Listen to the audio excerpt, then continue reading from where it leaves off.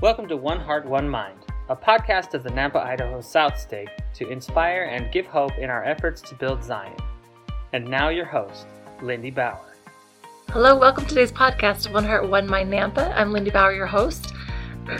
We're here tonight with Eric Wadsworth, and we've invited him to share his great love for family history and how it can bless our lives and all those around us. And we're super excited to have you on here with your experience and your perspective on family history. So thanks for being with us. Thank you. Will you go ahead and tell our audience just a little bit about yourself and help us get to know you? Yeah, I'll do my best. Awesome. My love of family history actually started back when I was at Brigham Young University. I entered BYU in the fall of 1969. I was on a track scholarship, and I had an enjoyable time for 2 years. And then they... you got to tell us what you were running in track. I ran the 400 for 1 year, then it was the 800 because everybody beat me in the 400. But in the 800, I just had a really good time running the 800. Awesome. In my junior year, it was discovered that I have a deformed hip. And so I couldn't run anymore. I had to stop running. From there, fortunately, I went on my mission. And I went to what was then called the Delaware, Maryland mission. Now I think there's like 5 missions in the Washington, D.C. area. When I returned from my mission, I met a beautiful lady named Marilyn Jones, who had just returned from her mission in Guatemala. And I'm literally, it's in Boise, I'm standing in the foyer and I see her walk in. I didn't know her, but it was instant. She was beautiful. And so we dated for a few months and got married in August of 1974. And together we've had 8 children, and we now have 27 grandchildren, and they're delightful and wonderful, and we love them. I re-entered BYU. I didn't graduate after I first entered. I re-entered BYU in 2004 because they have a program now that you can finish what you started, but you finish what you started at BYU online. So it's all computers, and it's all with teachers, professors who taught you online. So there's not a lot of interaction. I finished that and graduated in 2010 with my undergraduate degree, with an emphasis in family history. I started to say that I got my first focus on family history, and actually it was in 1971. I took a genealogy class while I was at BYU, and I just fell in love with research. So now I'm back to 2004. And then graduated in 2010. After I graduated, for some reason, I wanted to get a master's degree. I worked at a lumber yard for 27 years, and a master's degree in history really doesn't have much impact on your work at a lumber yard. No, it wouldn't. But my boss was very supportive. He actually wrote a letter to the university to help me get in. And so in 2014, I received my master's degree from the University of Nebraska, Kearney, and I just loved the research. So Marilyn and I went on a mission together in 2017, right after I retired from my employment. And what sparked you to do that, to go on a mission? Our health was still good, and we just wanted to go. We hadn't served together, obviously, when we were younger. And we just wanted to go on a mission.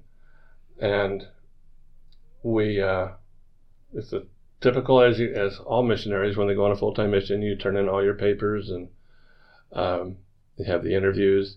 And we left in January of 2017. That's when Snowmageddon kind of took place here. Mm-hmm. We had so much snow. But we made it back to Massachusetts.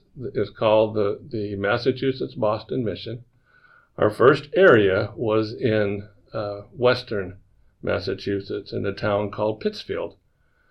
Our responsibility on our mission, we worked directly for family, we were under the direction of Family Search, and we imaged probate records from old, some of them were parchment, all kinds of different types of paper that it was written on, and we imaged them digitally so that others can eventually come on and get information from these digital images on Family Search. And it's available at the New England Historical Society as well. While we were on our mission, we had something amazing happen. As I said, we're in Western Massachusetts, and we found out about a family reunion that was taking place in Farmington, Connecticut, which was about an hour and a half from Pittsfield. I can't tell you, I don't remember how we found out about the family reunion. Marilyn would remember. But we found out about it, and we were able to attend the Wadsworth family reunion, celebrating the first Wadsworth to come to the colony, well, it wasn't the colonies then, to come to the Americas, and he settled in Cambridge, Massachusetts in 1632. Cambridge is a part of Boston. Cambridge is now where Harvard and MIT and other unique universities, special universities are. We actually got to go and take pictures of where he settled, where he lived, where his house was in Cambridge. And I love writing about our ancestors, and I've written a story about William Wadsworth. Because we're in Massachusetts, we got to do research that otherwise wouldn't have been able to do. Did you know much about William Wadsworth going into your mission? I did before, yeah, Okay. because I had written an article about, just a paper about him, because I thought it was amazing what he did. Left everything. He was a part of that Puritan migration that took place in the 1630s. The reunion was just unbelievable. As I mentioned, it was in Farmington, Connecticut. We hadn't seen these people before. We haven't seen them since. But the feeling of being together with other family members was just beautiful. They had picnics, and they knew we were missionaries for the Church of Jesus Christ of Latter-day Saints, but they treated us so beautifully. And I think the Hartford Temple is not in Hartford. It's in Farmington, Connecticut, which is about 10 miles outside of Hartford. And the people from our family that had gone through and tour the temple, the open house, they just loved it. They thought it was so special. The building and the tour and the feeling. Something that's unique about Farmington, I don't mean to just and you're keep talking going. about your family. You're talking about them coming from all different faiths, coming to Absolutely. tour the temple. That's Uh-huh. obviously part of your faith. Yeah. Coming to be a part of that. And they loved it. They didn't join the church, but they loved what they felt and saw. And they loved the detail that the church temple there in Hartford has. Let me back up just a little bit. In Farmington, Connecticut, that's where Wilford Woodruff was born, our fourth prophet. He was born in Hartford, left fairly early, but they very much, even the people now know about Wilford Woodruff there. And we visited a church that was built in 1771, still standing, still functioning.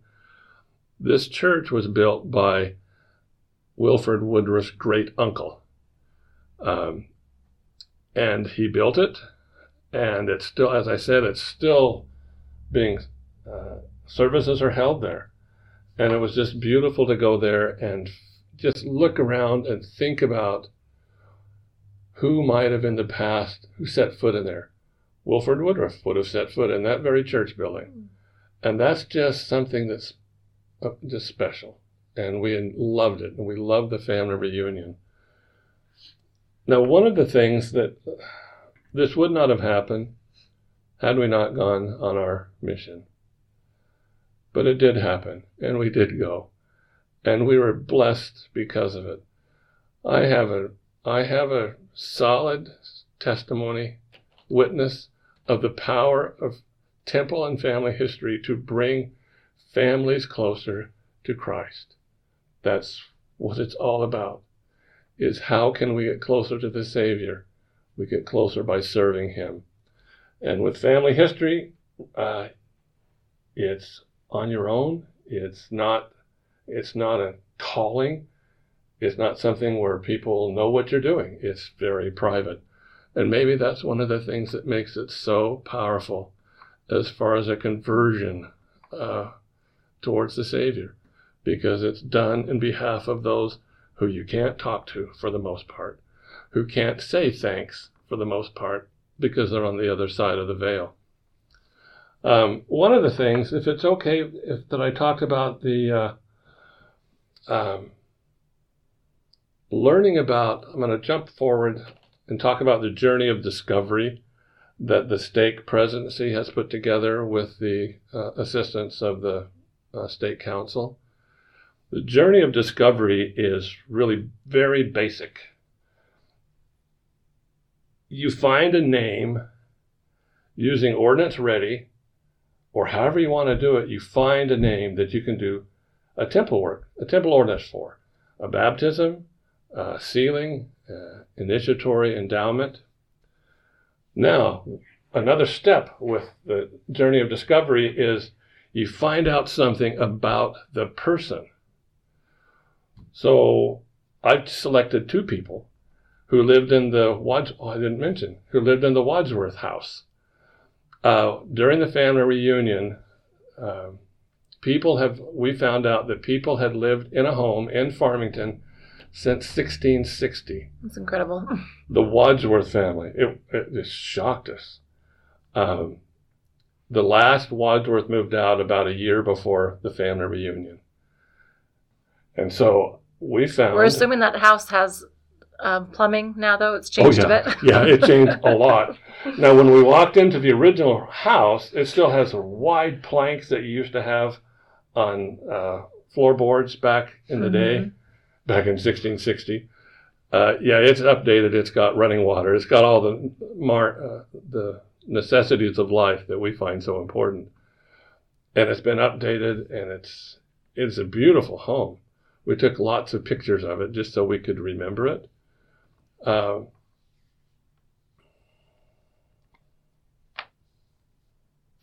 want to catch my thought for just a minute, where I was going with this. The two names, Journey of Discovery. Oh, thank you. Yep, you bet. Just a little cue and I'm okay. So there's two families that had lived in this home who had not been sealed to each other. And so I picked that because eventually the temple will open back up and we'll be able to go seal this husband and wife together, these two people. So the second part of the journey of discovery is finding out details about this person's life. What was it like where they grew up? The town or the country, wherever they lived. What did they experience when they grew up? So I've done that. I've researched what Farmington, Connecticut was like, because I love learning about what surrounds people. And being able to stand where people, your ancestors walked and lived and loved and hurt and felt is a powerful experience. So Farmington, Connecticut, I don't know if I'm going to pronounce this right, but there was a slave ship called Amistad.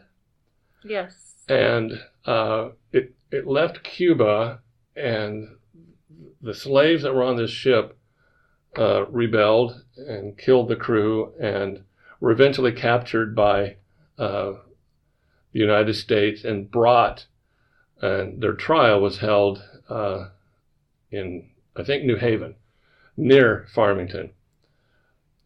However, Farmington actually had the people from the slave ship live in their area. They found homes, beds for them. They took them into the very church that Marilyn and I set foot in and worshiped in. Eventually, the slaves from the Armistead ship were sent back to Sierra Leone, which is where America used to try to send free slaves, but it just became too expensive. But this group of people lived in Farmington. Farmington also was a headquarters for the Underground Railroad. I didn't know any of this. And I love it. I'm fascinated by it. In fact, I think, what did they call it? The Grand Central Station of the Underground Railroad, because so many people went through there. So I'm hoping that some of my ancestors would have had a positive influence. Those who lived in that home, because the home that the Wadsworths lived in for 300 plus years is right by the church. So they're right by each other. It would make sense that they had interaction. It absolutely would. So that's some background on Farmington. I hope that's making sense. I think you're introducing all of us to a world that we know nothing about. This is okay. That intimately, at least. Well, I hope it's interesting. I know it's because I love something doesn't mean everybody else will. But how can you not fall in love with family history? One of the things that maybe we could talk about is what are the blessings we get from knowing and remembering our fathers? Would it be okay to talk about Absolutely. that? Absolutely. Here's a quote from President Nelson from April 2020. While worshiping in the temple is presently not possible, I invite you to increase your participation in family history, including family history research and indexing. I promise that as you increase your time in temple and family history work, you will increase and improve your ability to hear Him. Hear Him means hearing the Savior through the Holy Ghost. That was His promise, and I find it powerful. So part of this journey of discovery, and what to me makes it so powerful, is that we wait until the temple opens before we do the ordinance work. Well, why? What's important about that? Well, they're waiting. They've waited some for hundreds of years. We have to wait for a year. That's a part of this journey of discovery. And then sharing the story of the person you found and the background you found about them. On May the 30th, the stake presidency has asked that each ward, and because we're on 2-hour blocks now, we'll have to we don't have the gym free anymore like we did. We'll have to figure out how to do it. But every Relief Society and Elders Quorum will have the opportunity to share what they learned about their ancestor. Just share it with the members of the Relief Society and the Elders Quorum. Here's what I found out. And I think other people would find that interesting. I'm talking a lot. Will you keep going with that a little bit with the blessings of family history? And we know you have a great love for the youth and desire for the youth to be part of this too. Yeah. Will you share with us why you personally feel that it's so important for the youth to be a part of this whole work? Thank you. If it's okay, I want to read something from Elder Bednar. Please. This is from February 27th of last year, 2020. There was a major family history training it was a church-wide program put on February 27th. And then, as we all know, like right after that, everything shut down. Here's what Elder Bednar said during this conference, and it's so powerful because it's directed to the youth. But I want to add a particular emphasis to the young men and the young women. I invite the Aaronic priesthood and young women leaders, the young leaders, to please stand up.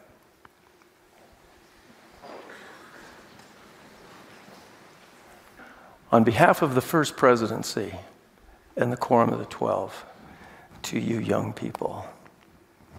We have confidence in you. You are the Lord's battalion.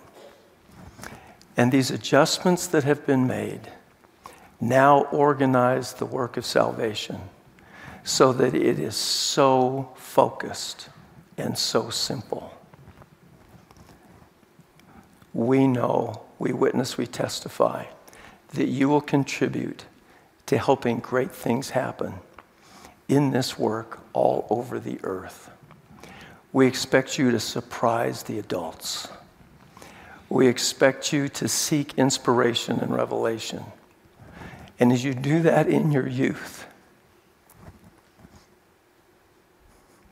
in a world that is increasingly wicked and ever more chaotic, we promise you, you will be safeguarded, you will be guided, you will be protected. What you learn about receiving revelation about others will bless you in magnificent ways.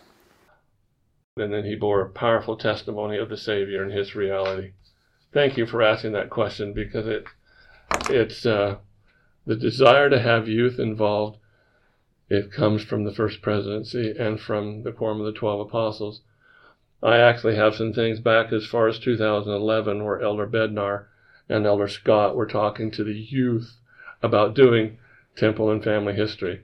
And if they don't know where to start, how do they start? If they've never done it before, where would you advise that they begin? That's a wonderful question. Thank you. It's not, as Elder Bednar says, it's no longer overly complicated. When I started, it took a lot of effort to get a name to take to the temple. You had something called a TIB form that you had to get back, and you just had all kinds of things you had to go through. Now, you can get on Family Search. You have to log on to get into Family Search, and you can go to what's called Temple. It says Temples at the top. It's an icon, and you hit a pop down, and the list goes down, and you can literally find ordinances ready off of that list. You don't have to research to do family history anymore. There's so many ways to do it, but I hope that answers your question, because that's crucial. And it's crucial not just for youth, but it's crucial for those of us who are older, who just look at Family Search and go, well, I don't even want to try. Because I remember people who would find thousands of names, and I'd always feel like, I've never found thousands of names. But that's no longer a part of it, of being able to do temple and family history.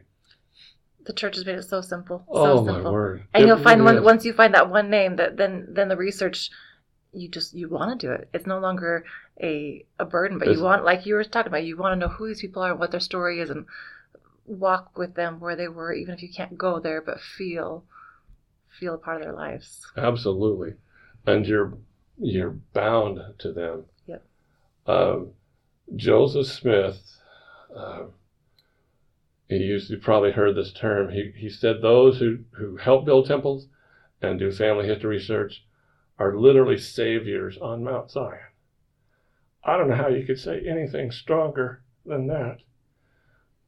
We are saviors to those who can't do any of their ordinance work on the other side of the veil, because they can't. That's why we do the ordinances in the temple. And it's years ago, we had a fellow come. It's when Bishop Fowler, we were in the 22nd Ward.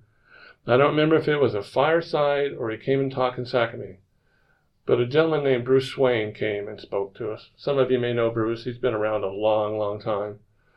And he came, and one of the things he said was, just start with family history. Take 30 minutes on a Sunday and start. And let that spirit catch you, and be prayerful about it, and you will have miracles that will take place. Hope I answered your question. Yes. Okay, good. Eric, thank you for being with us tonight. We just appreciate your time. We appreciate your love for for family history and for inviting us into a little bit of your heart and piece of this. Thank you for being with us tonight. Well, thank you. Glad I could be here. You bet. Thanks for listening to One Heart, One Mind Nampa. Credit is given to Kim Keller, who oversees the podcast, both Lindy Bauer and Kim Keller, who are our hosts, Casey Maddox, the project director and announcer, Rachel Bauer, who is our site director. Likewise, thanks also to Kayla Christensen, our project manager, John Freeman, our communications coordinator, Jesus Gomez, the key grip and podcast editor, Don Ricker, our digital platform manager, Rich Petrie, and DJ Holiday for final edits. Thank you for listening to One Heart, One Mind.